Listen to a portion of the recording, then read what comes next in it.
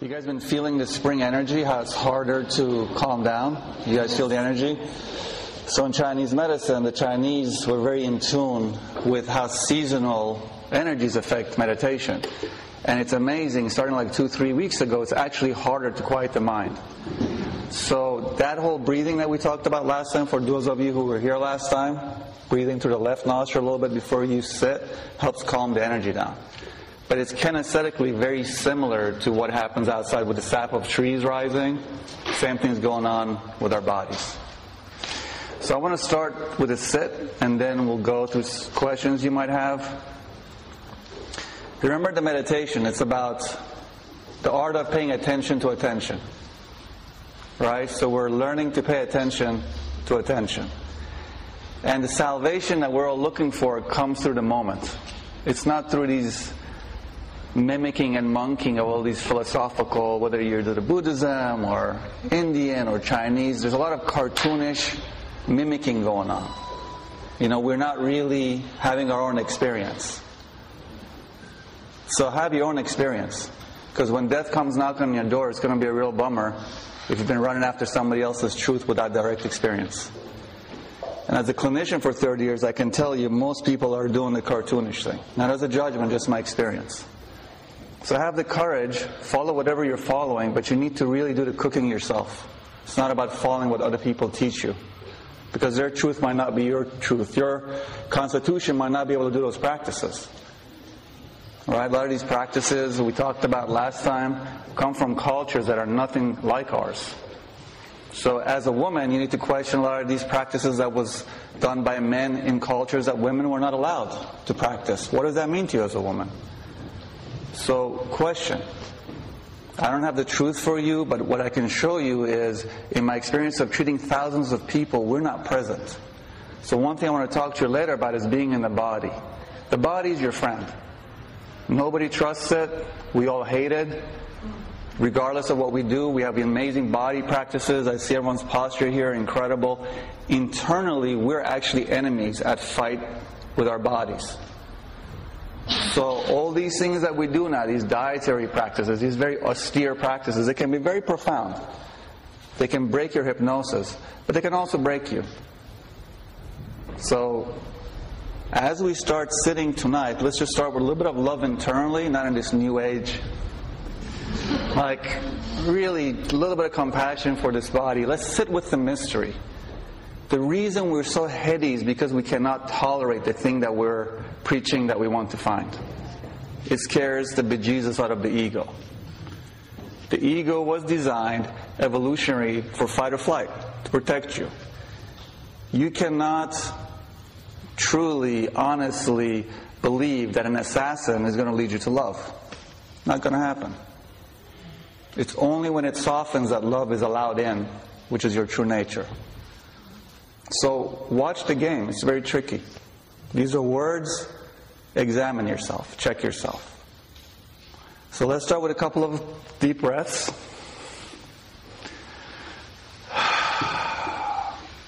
Really make some sound. Don't be shy. And drop it down to the belly.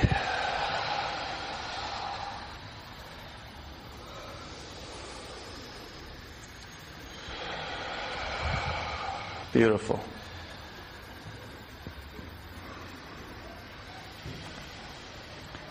We're going to start by gently lifting the back of our skull,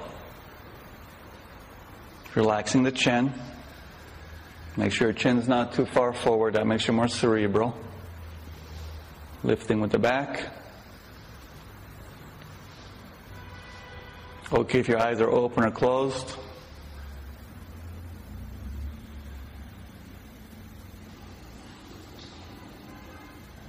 And we're going to start with a 10-minute sit.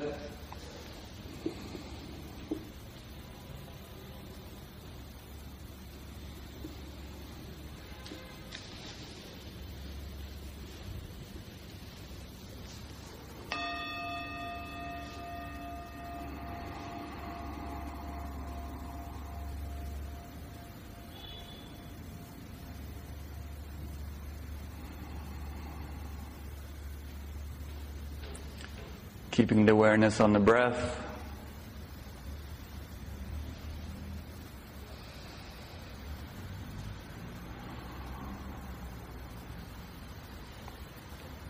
Feeling the spine straight.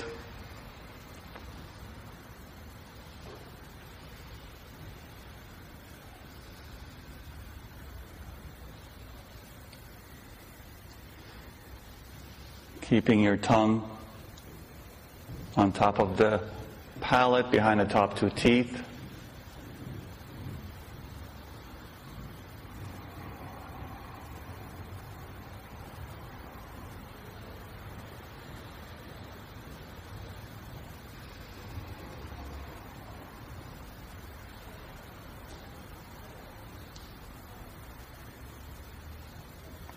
Expanding your awareness to hear the sounds of the breathing around you.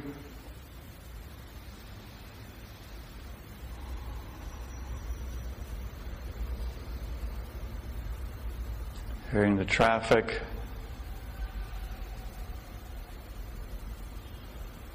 Subway.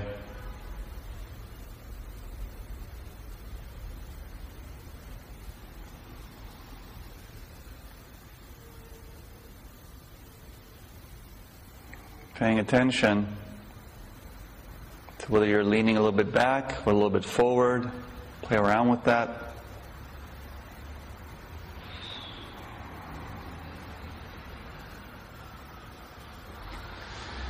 Be here now.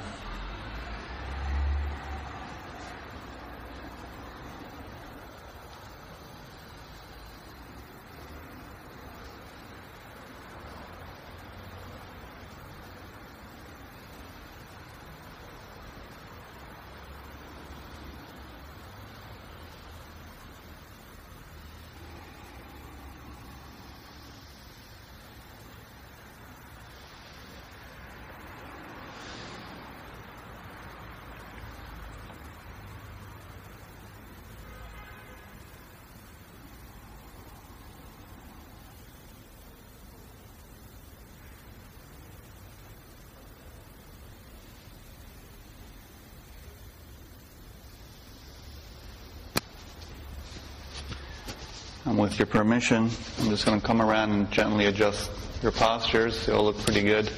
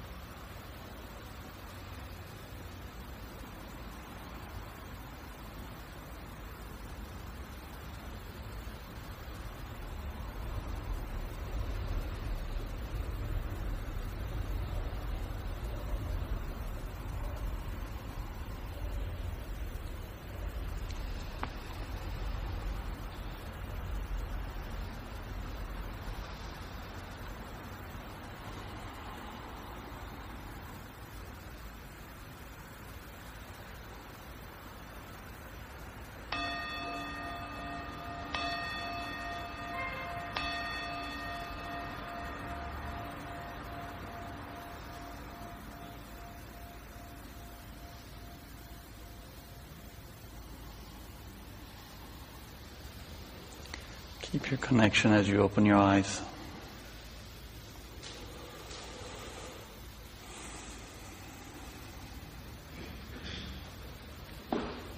I apologize, I didn't ask your permissions before adjusting your posture. So the two common things that happen with the posture. People either do this, protecting the heart center, which is very common for most of us. We do this Marine Corps thing where we push the chest out. That's sort of overcompensating for our fear. And the last one is this. This is really, I'm exaggerating, but this is pretty much the most common thing that even people with really great spinal posture do, which is a thinking posture. This is the last hold of the ego when you're trying to sit, because we don't want, and it's so unconscious for us. So it's this thing. You literally, exactly, lifting from the back, and then you let everything hang from that. So everything hangs from that.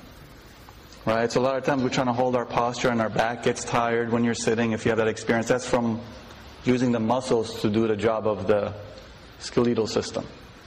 So this lifting thing is really huge, and also just energetically for the flow of the body. This also really makes us anxious and fatigued, because your organ system actually has to hang differently when you're in any of these postures. So as a body work, I can tell you that people have these postures for long periods of time, get illnesses. I mean, it makes sense, right? Flow goes a certain way. So be aware of that. If this is your issue where you collapse over the heart center, get something like those yoga rolls and put it from the base of your neck to your spine and actually lay on it, because these muscles here in your chest are short, right? And if this thing is your thing, just constantly work on lifting from here. I mean, everybody has pretty good posture here, but that's just an off note. Did you notice when I shifted you any change in what was going on in your body's energy? Did anybody notice anything? No? Waste of time? Anybody notice anything? My spine was getting kind of tired. Yeah. Huh? You were sleepy? Yeah, that thing too. That actually makes us more. It's interesting because this thing makes you more heady, but it's actually more fatiguing. It's less work. So, I want to talk about any questions you might have from last time. But before I say that, I want to tell you a little story. Last week, I was treating this really lovely young man, 40s, boy working on himself. Does Kundalini yoga and does Ashtanga and meditates 20 minutes a day and is a martial artist, and literally this man was not in his body below his rib cage. It's a guy he was a professional athlete as in his youth, this guy's a serious athlete. Look at him, he's got that kind of like cut body. Literally, the rib cage is about as far as I could feel him down.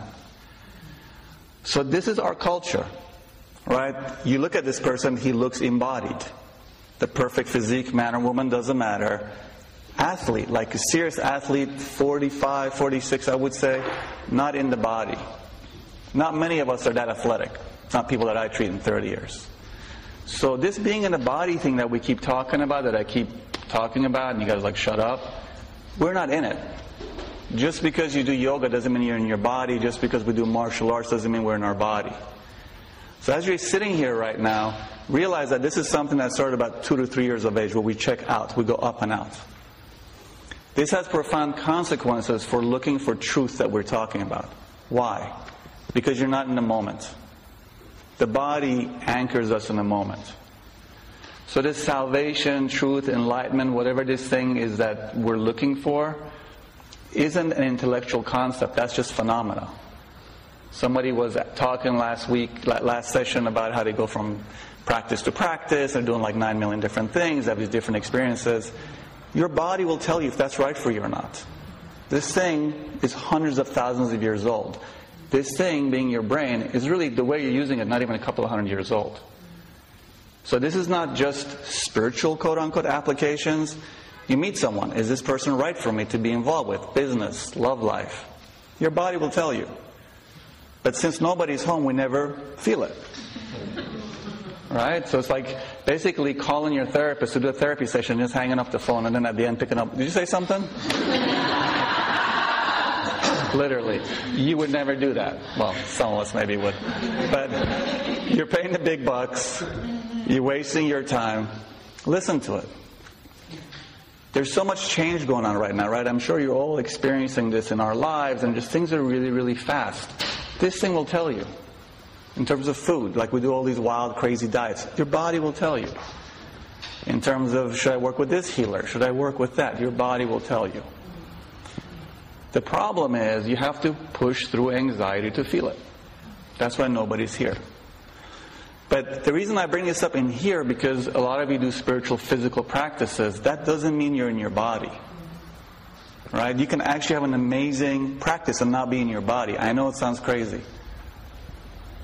Years and years and years ago, when I started my practice, I used to do biofeedback, which is basically using machines to measure biology to see if people are meditating or not. I was interested in EEG, the brainwave stuff. It was amazing. Nobody was meditating. Like people Zen and martial arts and yogis, they weren't meditating. They were serious practitioners. They were putting the time in. So what I discovered was if we feel and if we listen, if we feel our bodies and listen, automatically your body goes into that mode, the alpha state that we're looking for in terms of biofeedback. So this technique of being in the body actually works. It's like direct scientific evidence. But we're never here. Make sense? Can you feel your resistance to being in the body? Okay, as long as we're clear about that, because usually people are like, no, I'm in the body all the time. So any questions from last time? Yes? Resistance. Yes. Why is it? Why is it? Yeah. What do you think it is? It's this thing that goes, Yeah. you say, I want to eat right, or I want to do something, or I want to be in my body. Yeah. What is that? It's your unconscious. Always remember that whatever comes out of your mouth, there's an equal and opposite force internally. So we talked about that a little bit last time, right? We get on a killer diet and we clean ourselves up. And next thing we know, 3 weeks later, we pick up a cigarette or a drink or something that we normally is out of our character. We really commit to a friendship or relationship and really go into it, and then all of a sudden this other person creeps in. We start thinking about them. Somebody said something interesting last time. They were talking about, well, I don't know what I should think about, because if I think about these things, they might come true. That's really discounting that pretty much half the time you're trying to kill yourself. Half the time you're negatively affecting yourself. Right? Don't underestimate the self-hatred. I mean, we're all on that page. Are you aware of this force? Right? So, two things. One is everyone's anxious. Either we mask it really well, or we actually are like... But either way, I can tell you honestly, we are like I don't meet people that are not anxious. It just gets masked differently. So that's one part of it. Right? So all these really rigid practices, they can be very powerful. It's not to put it down. Unless you've done hallucinogens or you want to do that shamanic thing, you do need a little bit of arduous practice to break through the ego wall. Right? So, and it's amazing in our culture, people will take something as potent as mushrooms or ayahuasca and actually still not get it. Because that's how crazy we are. Right? People go like, man, I did 3 ayahuasca. I'm just like, what? In a weekend. Back in the day, you prepare for this for like months. It'd be like one session, and then you'd be shitting yourself, and it'd be like, let's sort this out for the next 3 to 6 months. Now people are like, that's how numb we've become. 3 or 6, people do 3 sessions in 72 hours, and they're still talking about it. Man, I had this. There's no I in that experience. That's why you shit yourself, because this thing that we're talking about dissolves. So that's one way of kind of seeing where you're at. And if you're not psychologically sound, I wouldn't really recommend it. But certainly it's a powerful litmus test to see where you're at. If you're not doing that, definitely having arduous practice is helpful because it melts the ego wall a little bit. But it can also make the ego wall more firm because of this self-hatred that we're talking about. That make sense?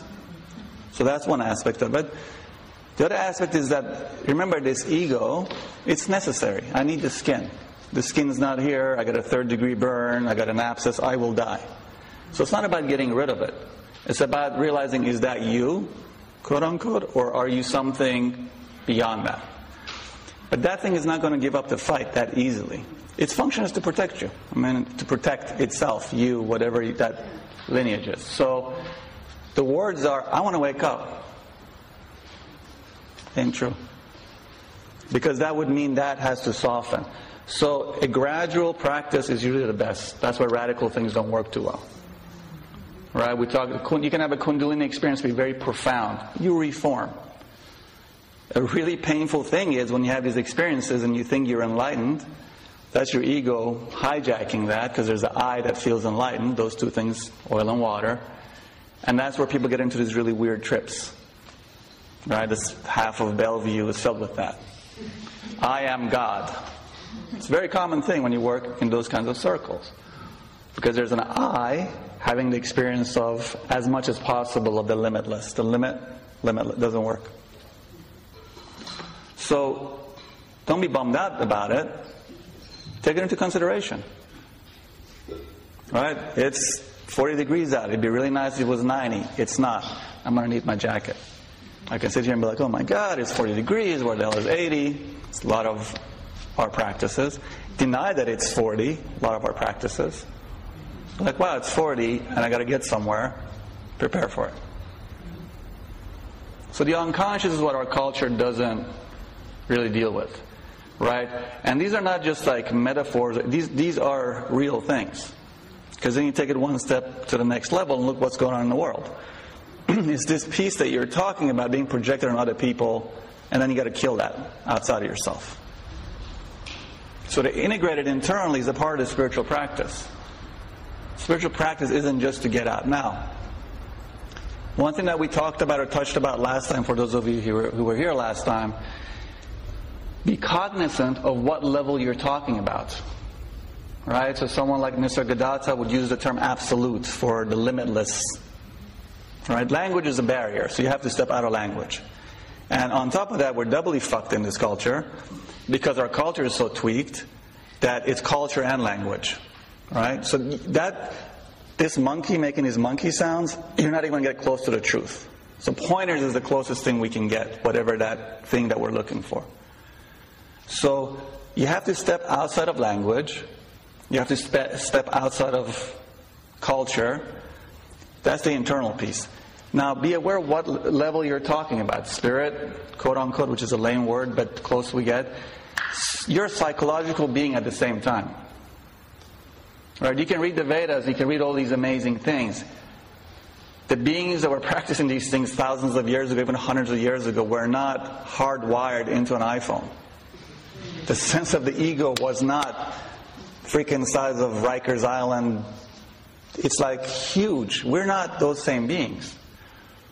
Right? You're talking about a culture that needed to individuate. We're a culture that's dying because it's hyper-individuated. Does that make sense? So it's not like psychology. It's not like, oh, isn't this interesting? This is what we're living in, but since we're in it, it's difficult to see because we're so steeped in it. So the meditation softens that a little bit. So be conscious. There's a whole psychological work that we need to do. Because if you kind of tap into that without doing the psychological work, that's a mess. Right? Now the recent thing is what? The hot yoga guy, Bikram? It's like, right? It's like, it would be comedic if it wasn't so fucked up. But it happens all the time. Why? Right? For someone to be that gung-ho, to get a program like that off, which is so much of the spiritual practices, there's this huge ego there. Now, I've treated a lot of people. For me personally, Bikram is crazy. I'm a pitta. I'd go murder people after 2 weeks of that, right? It doesn't make sense. For a lot of people, it doesn't make sense. But it's helped people. I know people that's really, any kind of practice would help people. But this is the problem. What level are we talking about? This is where the psychological stuff's important. This stuff has to be talked about. We're psychological beings as Westerners, as Americans especially. Right? We're even different than Europeans. It's a beautiful thing about our culture. It's like we really are open in ways. Frick, man, you can live in Switzerland for like 20 years and know someone. You still don't know anything about them. It's a beautiful thing about the American culture. We're very, very open. Because of that, we have to be cognizant of what we let in. And that's why these things have taken such great hold in our culture, because there is an openness here, but also why we get screwed by it. Because we want to just kind of bide young culture, our culture. Make sense? The other thing was somebody was talking about thinking, and they were very afraid of thinking. So I want to write a book called Fuck Positive Thinking. Right? There is this thing in our culture, we think we can actually think positive and push this unconscious stuff away. It doesn't work. Right? Something smells really bad. You put what the French did back in the day. Let's make some perfume because this castle smells like shit. Rose water. Doesn't work too well. That's the other thing, that we're just dying inside out. So this idea that we're all steeped in as a part of the spiritual practice is that we can actually have positive thoughts and make these things go away. You have to face it. And once you face it and see your ugliness in everything that you hate, actually makes life a lot easier. Yes? Yes. So this higher than thou, mightier than thou. So one thing, just as a life experience I want to share with you, and I'm going to take some questions. I've done a lot of things. I have a lot of interests. I always find it so fascinating, whether I was racing or martial arts, yoga. People of the same community hang with the same community. It's mind-blowing. I didn't meet many yogis racing. Didn't meet many yogis fighting, doing martial arts. Didn't meet a lot of martial artists fighting, doing yoga. Neither one racing. It's like, put yourself in a situation that's not comfortable to you. It doesn't have to be something so radical. You're a real liberal, go hang out with some Republicans. What is this thing that you're projecting on people? You're really having an issue about something, go hang out with that group. We're way too comfortable. And this is where brainwashing happens. We like the comfort of our own type, but that's dangerous because the hypnosis gets very deep. So we can look at Bikram and be like, oh, these people, poor people. How does that happen? Because we don't step out. Because the second we step out, we can see the disease of that. Right? It's sort of like marrying your cousin. It can go either way. Usually not good. But that's what we're doing, right? We're marrying our cousins all the time because it's our own type, So that's just a side note. Questions about last time? Actually, not about last time. Or any questions? What are some ways that you use to face your ugliness? Like what you were saying about face that. And what are some... Talk to your ex. You had a lover? Talk to your ex. Exes are amazing for telling you what your ugliness is. Anytime you feel you're really enlightened, you either go talk to your parents, and I love my parents. Same thing, I went and touched all of your bodies, and I've worked on thousands and thousands. No two people have the same energy. That's an amazing thing. It's a beautiful thing. It's just like the fingerprint thing. Find out what your strengths are. Find out what your weaknesses are. So the idealized self-image is a huge thing. But till life pummels you and you're a little bit older, it seems to be a function of age, because then you really have to face your failures. The first devastating relationship, you're like, yeah, oh man, that guy, that girl, she's a fucking asshole. Second one, by the third one, you're like, Jesus, some same things are coming out of my mouth, the same things are happening. Whoa, maybe I gotta look at a mirror now. Probably won't, but you might have that thought. The other way is actually find out, this is where the shadow thing is, find out the type of people that really trigger you. Like people, it's very interesting for me. I live upstate half the time. And they're not a lot of, I'll go to some of these places where I hang out with, they're not the most liberal people. They're nice people. They love their families, they're good people. They think Obama is 666, end of the world, crazy, right? But then I come and hang out in the city and have the same attitude from people that I would consider back before I moved upstate New York to be really enlightened, to be like, wow, it's the same person. Just different stuff coming out of their mouth. So we can all be like, oh, I'm a Democrat, I'm a liberal. What is your trigger? Right? So this projection thing is really huge. And the problem with this whole thing is because we hang around the same types of people. I guarantee if we go around here, most of us will have the same political ideology, eat the same kind of foods maybe, right? There's some level of we actually are a community, which is beautiful. You also have to step outside of it. So find out what your story is. Everybody has a story. If we wanted to break it down, everybody has a story about themselves. I am this. Well, much more than one. I'm being very kind. But you don't meet someone right away unless you're super neurotic and go like, yeah, well, I've had 2 divorces and I used to be, it's like, well, yeah, I'm actually a healer and yes, I've done this. You don't usually go like, yeah, well, sexual abuse and I got this shit kicked out. You don't do that. But with enough practice, the hypnosis gets so strong. Now, there's a flip side of that. There's also this golden shadow that gets suppressed. It's not just the dark shadow. We're always like, I'm a piece of shit. I'm just really this. That's the same thing. It's a way of hiding because no one's one thing or the other. But that's a great question. So this ties into the spirituality thing. I don't see enough psychology in spirituality. But I don't see a lot of spirituality in psychology. You need both. So those of your therapists here know what I'm talking about. We need both. But then, is it real psychology? Is it really something you work on a deep level? Those of you who've done therapy for a long time, no, you can be in for years and years before touching anything. You can be in it 10 years, 15 years, and it's powerful. I'm a big fan of therapy, as I've told you 1,000 times, but you can actually hide underneath that, because that's what I do. It's what people do. I did it for years. Go and tell a story about the story. We're great storytellers. So this is where suffering comes in. We don't want to suffer, but those of you who have suffered, it actually helps. Because suffering actually breaks down the ego wall, softens it. Questions? We have this anxiety and resistance. At the same time, we're trying to be in our body to know what's right. How do we discern between the external anxiety and what our body really wants? Great question. You have to start making friends with the body first. You have to start making friends with the body. So the regular practice, that's the gift of the regular practice, of sitting every day. And the days you don't want to sit the most is actually the days you have to sit the most with it. That to me is the most fruitful. Like that was pretty delicious, right? We sat in a group. You all felt that? Like this group energy is so lovely and this space is sacred. And we all kind of dropped in.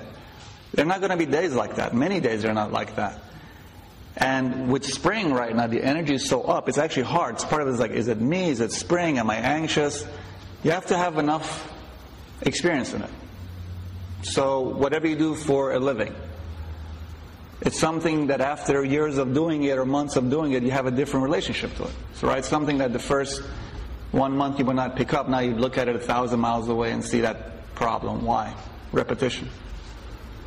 So it's not a moral thing, it's just a more of get to know yourself. Don't be a stranger to yourself. Most people that I observe die, who die ugly, are strangers to themselves. So that practice that I be an uplifting guy that I tell you, hey, practice dying, that nobody wants to do, that's why we don't want to do it. Lay down, feel what it's like to die, the best as you can, without telling a story. Actually, emotionally, like, wow, I'm not going to see my best friend, I'm not going to see my lover, I'm not going to see my dog. That will be a good guide to where that anxiety is. And start feeling it in your body. It's very kinesthetic. Right? Check the posture. Like for all of us in here, this was what was going on. The neck was forward, the chin was out. Pretty much everyone. Maybe 1 or 2 people a little bit pretty good. What is that? That's hypervigilance. That's exactly to your point. That's the part that does not want to drop into this. It's too scary. It takes a while to do that. So this is the guard. Right? It's not just that you got a gun in the gun safe. The gun is locked, bullet in the chamber, safety off, on the table, your hand on it, hand on the trigger. I'm not scared. Oh yeah, we are. It's like safety, clip out. Does that answer your question? Well, I mean, do you want to ask a more specific thing so I can answer you? I don't know how to answer it. I think it's, I think I try to focus on anxiety, at different point, but I think it's really focusing, I guess, on anxiety and seeing where it's... Kinesthetically. Where it's coming from, yeah. Well, let's just drop in a second. Let's just sit and see where we feel anxiety in our body. Let's just, we're not in anything deep, just a minute. I want you to just go in and just feel it. And then we'll just go around the room and say where we feel it. Close your eyes, drop your breathing down.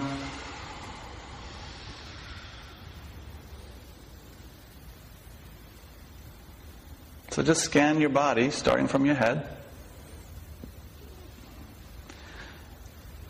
There might be a little bit of anger or grief attached to it, so also pinpoint that. So Doesn't take much for me, but I'm sure it's the same for all of you.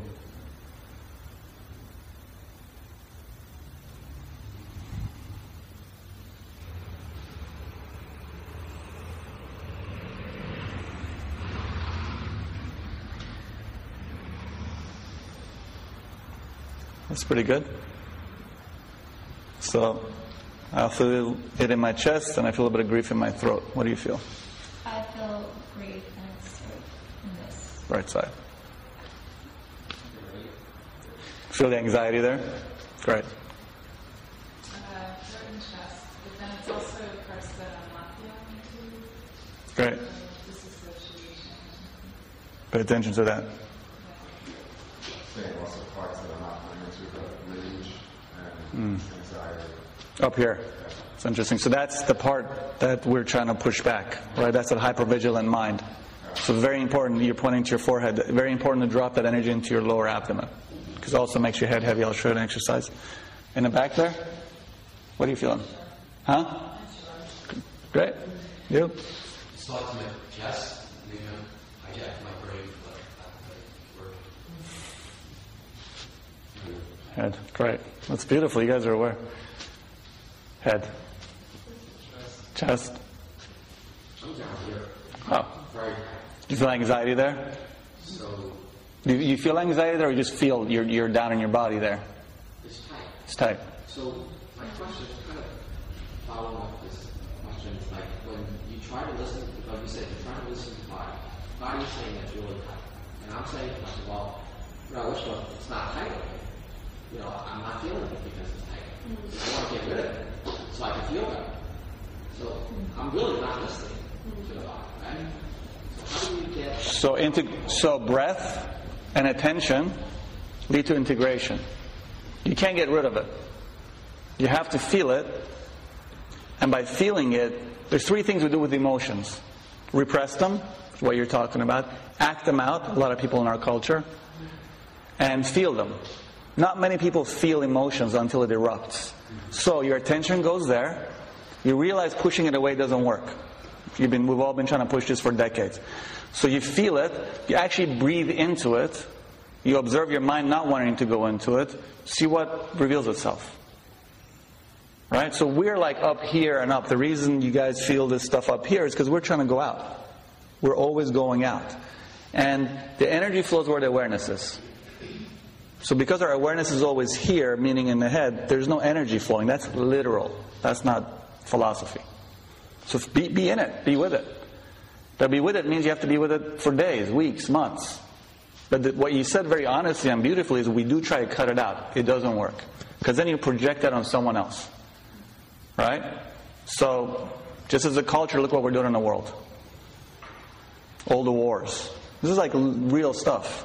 We cut aspects of ourselves, we project it on people, and we bomb the shit out of them.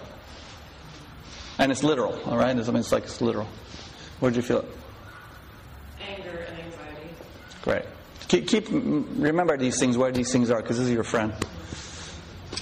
Oh, grief in my chest and throat and tension in my temples and lower back. So when you sit now, pay attention to this bit and see what happens in terms of both this and these guys, because that'll help sync the energy. I think something had its jaws in the back of my neck. Mm-hmm. So again, that lifting from here when you're sitting, and just breathe into it. Again, breath is your friend here in terms of feeling this thing and releasing it back into yourself. My throat and my hips. So the hip thing is huge, and sort of in body work, the hip stuff, but for both of you, that's actually all of us, it connects to this up here. The hip is actually the shoulder. This stuff is this stuff. All this tight jaw stuff is, and I really don't meet many people who are loose in here. Right? I mean, you can be hyper flexible and still be tight in here. Now, interesting thing about what you are all feeling, which I think we all feel, one of the ways that we control feeling of unsafety when we're very little is by pinching our butt. So our anal sphincter doesn't really form till a couple years of age. So when people say someone's anal, we actually start pinching our butt cheeks at a young age to control our feces. When you're little, you can't control much, right? What goes in and out. Not eating, not shitting. So when we say someone's anal or someone's a control freak, because there was so much terror in their childhood that they had to be on top of everything. That's just terror. And that's for all of us to some extent. So a lot of this hip tightness stuff starts at a very young age. We kind of pinch stuff to kind of protect ourselves. So that's why we don't let it go. If you become hyper vigilant in paying attention, you'll notice that you're constantly pinching your butt. Everyone does. So we can actually relax it. And that's that childhood thing. So we're kind of like pinching it to protect ourselves. It's like hypervigilance, which is why our hips are usually very tight. Anxiety in the solar plexus and grief on the left side of the chest. Interesting. And these are lung points in acupuncture, which is where it's interesting how that stuff works. Grief through here and So, is everybody aware of how tight their jaws are? My jaws are pretty tight. Can people feel that? Yeah, it's like an incredible thing. That's part of the control thing too. So I felt in my back and my tricep area, nervousness in my hips and again in the jaw. So I don't know what the triceps are about, but there's something in the back of my arms. Go into it deeper and see what emotion comes up with it. It's never the same thing for everyone, but it's a great thing to pay attention. Because as you become more aware of your body, you notice that you're holding a lot more than you realize. This tightness in the middle of my back, but mostly for me it's not so physical as my breath is very short and shallow. That's- I get this shortness of breath. I was waiting for someone to bring that up. Yeah. Thank you. So, here's a big thing with anxiety and breathing, and actually with asthma or anytime you get in that kind of situation. When we get into that kind of situation, what we want to do, the body wants to breathe on top of the fact that it can't breathe. You see this with asthmatics, they actually will pass out. So what you do is you grab them, throw them on the ground, and shovel their air out. Then when all that air is out, so focus on exhaling. And I'm going to do a little great exercise after this that some really cool Alexander person taught me. We all keep stale air in our body all the time. It's incredible. We don't actually breathe out. So people try to breathe in on top of stale air. No one can breathe in because we never exhale. So we're going to do actually a pretty neat exercise after I go around the room. Here's the thing. If you're forcing it out, you're using muscles. It's not good. So the trick is to actually count, which we'll do in a second. You'll notice it's a very beautiful thing. I wish I could remember the name of the guy who showed this to me 20 years ago. Alzheimer's gone. It's a tightness in my chest where I was having trouble breathing. Breathing in. But I find that I can't get the air in. I can do this long, deep exhale, but I feel like I can't get that. We're going to do a little exercise how that works. What about you? I'm just tight to the back of the Job. So when I came around correcting you, you were doing what everybody else was doing. Like now it's really great. It's like this thing. And this thing takes a lot of energy, right? So this is, the body is designed to do this. Remember, when you're on all four, you're not doing this. Right? This thing is really like recent on evolutionary scene. All four, up to this. So this thing animals really don't do that. Only when they're scared. Fight or flight. Why? You're actually sending the control unit ahead to make sure everything is okay, and it comes back. The camera. Yeah. Well, I think it's really interesting because so many people could say define anxiety or fear. I don't know what any of that. I can say I know that I feel like it's hard to let go right here. Start with that. It's not, there's no right or wrong here. Just sit with it and see. It might be that you're not really storing stuff. Or it might be that for you that's how it manifests. Sometimes these words people can say stuff and it's actually not what's going on. You know? The most common thing when people come to me for healing, how are you doing? Great. It's great. It's like the immediate response. So it's like, or they might think they're angry, you put two needles in them and they just start crying. So the emotional thing, I just want you to start feeling your body a little bit here more. Not that, there's no right or wrong here. But see where you're tight. That can actually lead to something. Or not. In here, I feel fear here, but when I'm out in the world during the day, I feel all anxiety in here. So the head thing is how we disconnect from this stuff down here. Right? We're all hyper-cerebral. Thinking is the first drug that you use, right? We've talked about that a couple of times. The first drug that we use is dissociating by thinking. Back there? I feel anxiety and anger tightening in my chest. do an exercise in a second. I felt anger in my jaw and grief in the back of my neck and sadness. So pay attention to these things for later on, if you're not. Anxiety and sadness in my chest and heart. I could also feel my hands, like, I was paying attention to my hands that were like, Tight. very tight, and just Yeah. It's actually, I see that a lot with people, by the way. That's the other thing I see. People really like this kind of stuff, you know, when they're talking and they're like, I'm not anxious, and they're kind of doing this stuff. It's amazing because we're so disconnected. Yeah, you. I feel here and in the back of my Scapula? yeah, like really like it's tight and hurt, you know, like I don't know, fear, sadness, you know, just this like gets really tense and goes all the way.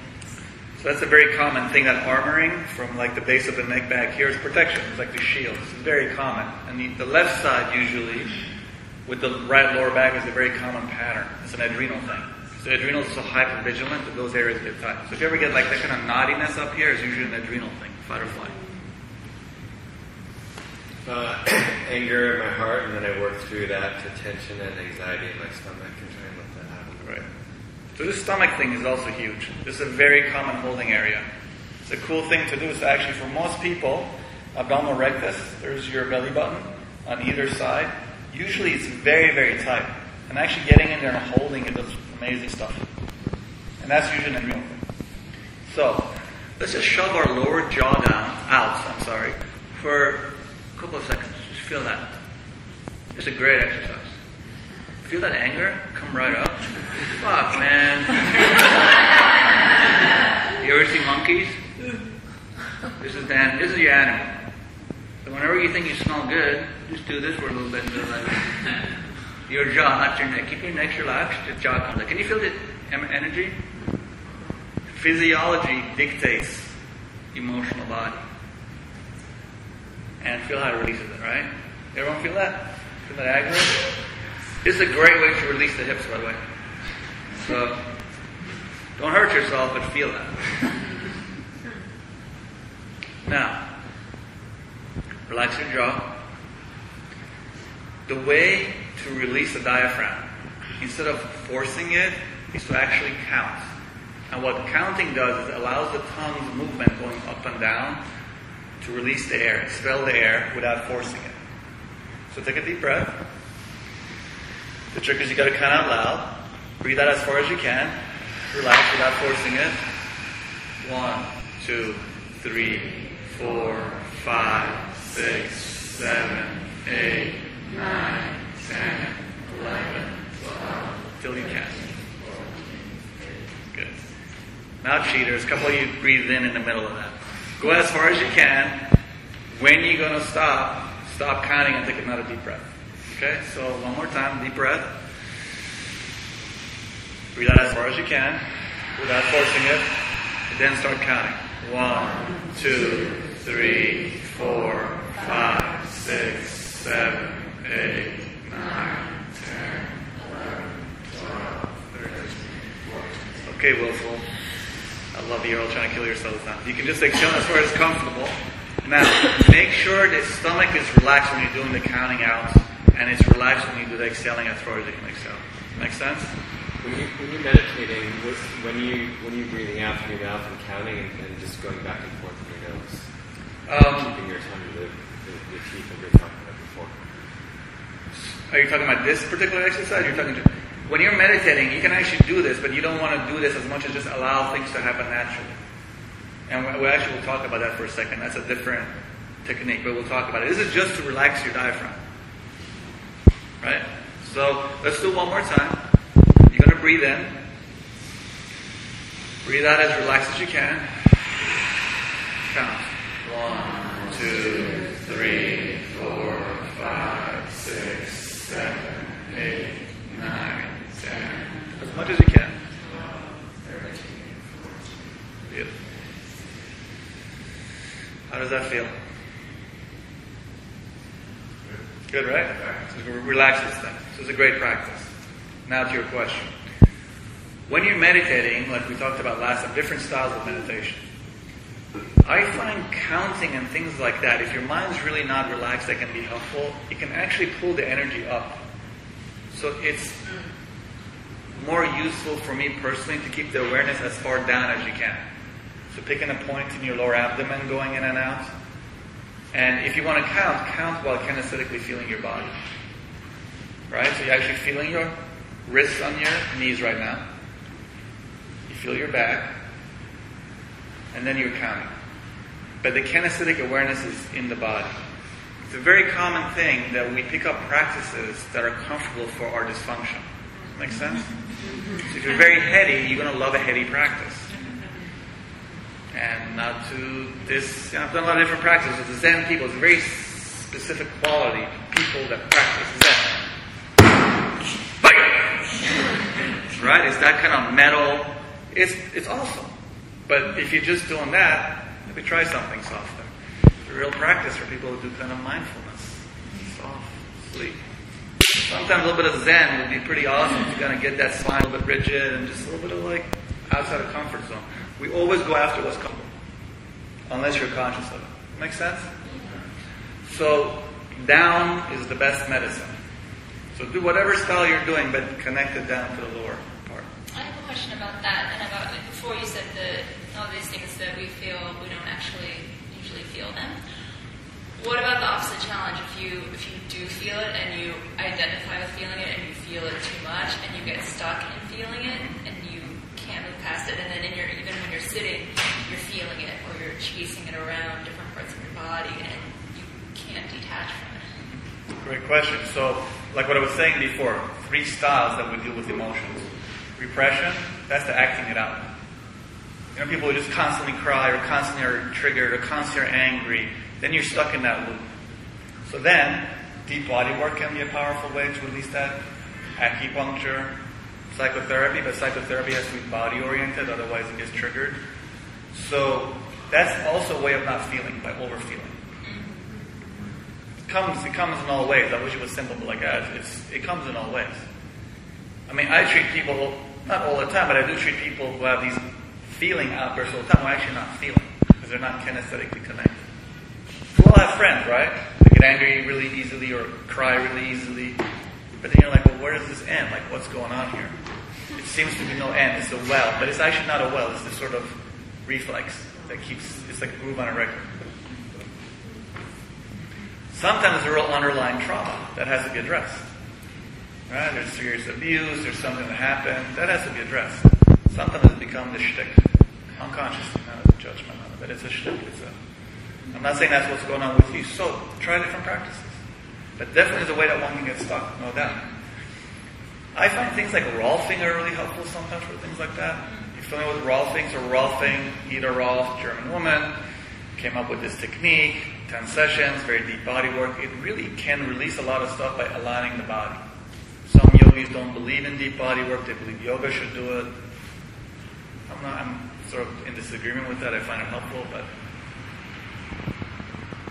What is body-oriented psychotherapy? So, great question. Body-oriented psychotherapy. So, sometimes it's called Reichian therapy. When Wilhelm Reich, before he died in an Air Force prison, but we won't even touch that one. He was a pretty awesome guy. This guy was giving out condoms turn of the century, not this century, last century. Like a very enlightened guy in some ways and very tweaked in a lot of ways. But he was one of the people that brought up the idea of character armor. And he talked about how our physiology actually affects our psychology. Then out of that, in America particularly, there were Alexander Lowen and this guy Paracas. So, what's it called? Core Energetics, thank you. Core Energetics is like one of these modern versions of it. So basically it's not just talk therapy, it's talk therapy with body work. And it can bring up a lot of stuff. It can really bring up a lot of stuff. Now, if you're not into that, you can do deep body work as a therapy. For those of you who've done psychotherapy and you do yoga, you can find your therapy really, stuff comes up. Why? This tissue holds memory. It's no different than a CD-ROM. It's no different than... It holds memory, and that's something that we're not very cognizant of. Why? Because we're so heavy. We think if we're just up here, there's a whole show going on down here, it doesn't matter. So it's like you're a billionaire and you live on top of your penthouse and you think like that's the whole world. You're not even 0.0001% of the shit show that's going on underneath. It's the rest of it. That's what that is. So body-oriented therapy actually allows you to discharge these feelings. Now, to her point, you can actually also get lost there. Keep doing it, keep emoting. Like people actually get into this trip. It's just to get an idea of sense of these things so you can function. We have a very limited amount of time here. I mean, most of us are very lucky. We have 70, 80 good years. Some of us get taken out halfway through that, some of us even less. So that stuff has to be taken into account. So don't get lost in process either. But for someone like me, it's been a very powerful experience of having this very specific experiences at a young age, spiritual, and having this very damaged psychology that had to be addressed. And that's my whole talk over and over, is like these two things have to be one. My point again, we come to spirituality because of pain. Very few people come and do all the stuff that we do because they're like happy. They're just happy. We come to it because we're hurting. That emotional pain has to be honored. Make sense? Is everyone kind of with me on that? So sometimes you don't need it. Some people really are fine. Sometimes therapy is just interesting. You want to see how your mind works. Sometimes, for a lot of people, it's a way of disconnecting. Because, again, remember, the ego is tricky. But if there's stuff, if you ever feel stuck, that means there's something going on with the body, mind that needs to be addressed. I was just wondering about, like boundaries. You know, like you're being in your if you're trying to be in your body, and then to me that gets kind of like closely associated with like being vulnerable and being present and getting right quickly, getting triggered and then walking around closed down or angry or guilty or like you're being compassionate and then for like days you're guilty and you hate yourself. So another great point. So when we do the shtick of being compassionate, which is all this New Agey stuff, it's bullshit. All that stuff that you're talking about actually happens when we're trying to do this stuff. If you realize you're oneness with everyone, you can help but be compassionate. First of all. Like, I like this. It feels good. It doesn't feel too good. If I start realizing that this is everything around me, in a way of not losing myself, I'm a lot more compassionate. The problem in our culture is we're trying to do it outside in. Outside in doesn't work. First one. Clear on that? So we read these books. Oh, in the Vedas it says everyone's one, let's be nice to each other. You can do that for about a day or two before you start massacring people. This is like a limited energy force. You can only do so much. The second thing is you're the most safe when you're in your body. Yes, you become more vulnerable, but if you're doing spiritual practice, you're going to become more vulnerable. The whole point of spiritual practice is to become more vulnerable, not to become more of a hard ass. Hard ass is what we do coming out of the womb because of the infliction of pain from unconscious parents, which is part of the shtick. So then be conscious. I'm not trying to sell you anything, but don't go act like you're taking a shower and stand outside of it or never turn it on and just rub soap on yourself and say, I'm taking a shower, because you just start feeling still really weird and funky. That's what most of us are doing. Thirdly, if you're ever in an unsafe environment, and I don't just mean that emotionally, I also mean physically, being in your body amplifies your energetic field. It actually protects you. So you're on some crazy person, the first thing you want to do, which is what you learned as a kid, is to leave your body. Whoa, way dangerous. That's how all this crazy shit happens in the spiritual communities. No one's in their body. Someone touches you inappropriately. If you're in your body, you're like, ugh. You're not in your body. Well, I don't know how he was touching me. Maybe it was the guru was bringing Kundalini up. The one's in the body. So to your point, yes, spirituality is about being vulnerable, about knowing when to be vulnerable. If I'm in Bellevue and people are crazy, which is like half of New York City, I don't want to be vulnerable, but certainly I want to be present. When you're present, you're way protected, because all your psychic energy is flowing. Everybody in this room can think about one painful thing that happened to them. A person that betrayed you, you got mugged, some violent thing happened, some very painful thing. Your body, if you go back, knew the second you met this person. Everyone. I've done this for 30 years, I can tell you. Why? We're not present. That's why we don't listen. Someone says, I got a great deal for you on this thing, and then you buy it and it's a lemon. The second you hear it, you're like, are we on the same page here? You know what I'm talking about, right? It's a bodily felt sense. You ever have a feeling you're going to see someone and you see them? Or get a phone call from them? It's a feeling, right? You think about it, but it's like a feeling. We're so disconnected from feeling, we actually disconnect from that. So, big part of when the planet is going through the changes that it's going right now, the gift of meditation, all these practices, is for us to connect with this thing that's beyond us, and then share that with our sisters and brothers. Especially when the dogs of fascism is barking up your ass with what's happening. Because this culture is about fear. Look at Boston. Look at all this stuff. It's horrible. Of course it's horrible, but it's like scaring the shit out of everyone all the time. What does that do? Make you more lonely, make you more frightened, you got to expand at these times. How do you expand? By actually being in yourself. Cut through that division. We're all one. We're all playing for the same team here. Alright? We don't even know who Chechens are, so we can't really judge them so quickly. That'll happen. Just like with the Iranians, just like with Iran, you know what I mean? Like, those fucking, whatever, you know? But we're in that every day. We have to be in the moment. This is a profound time. Alright, the Lakotas that had the good fortune. 30 years ago we were talking about this time. The shamans, the Peruvian shamans. Like, what the fuck are you talking about? Oh man, listen. Come on. Right? We're all seeing this, am I correct? You're all seeing all the massive changes going on in your life and around you, and it's an amazing time. How do you want to write this story? We're all writing this whole thing. So that part, yeah, it's uncomfortable being in the body. It's the only thing. This thing will tell you what the next level needs to be. And we're trying to do what we've always been doing. It doesn't work. It hasn't worked out too well for the planet. Should we do another sip?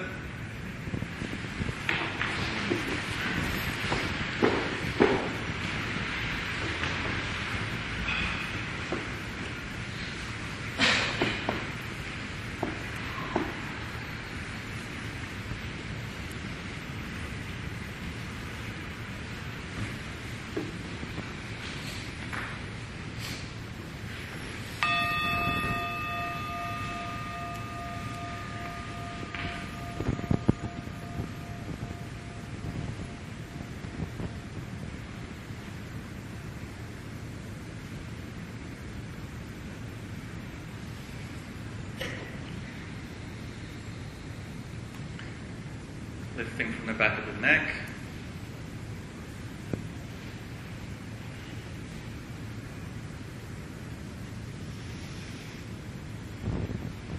Tongue on the roof of the mouth.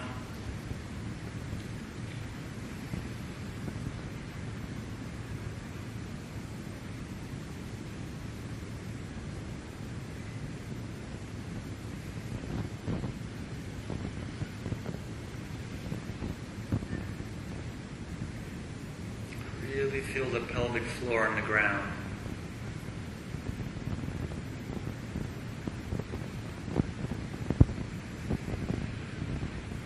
And without forcing it, allow the breath to go all the way down.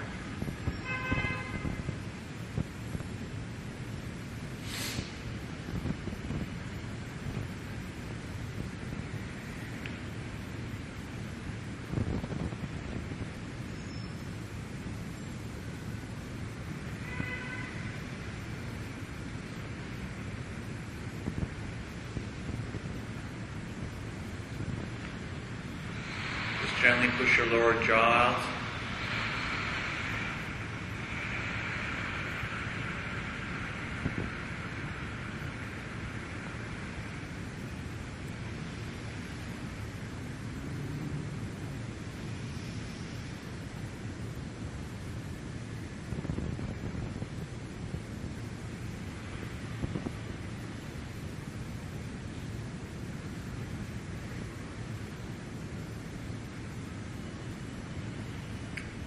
If you feel like your diaphragm is tight, a couple of those out breaths, just gently count like we did silently. Just move your tongue and allow the diaphragm to relax.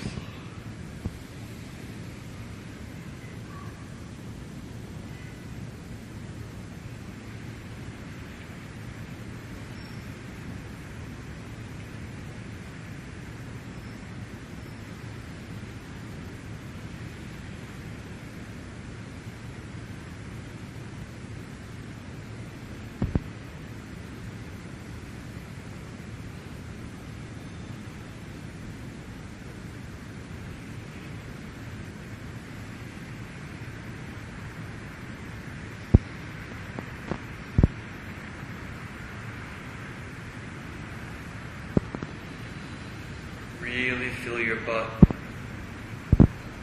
Roll that energy out of your forehead. Stick it in your butt. On your glutes. Feel them pressing against the firm ground. Elongate your spine a little bit more. See if you need to go forward a little bit, back a little bit.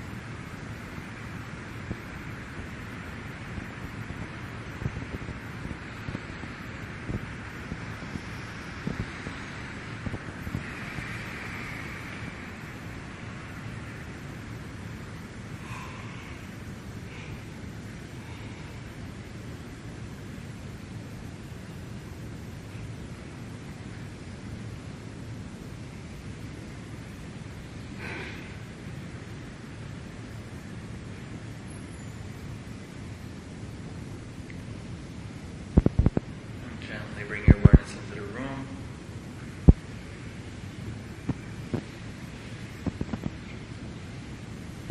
Feel your posture is perfect. Everyone's just beautiful.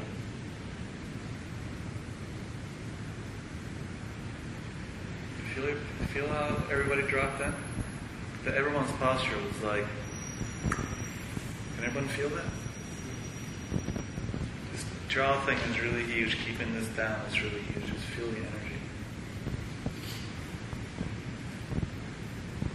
Ready to go home? Hard to leave us, right? Beauty of community.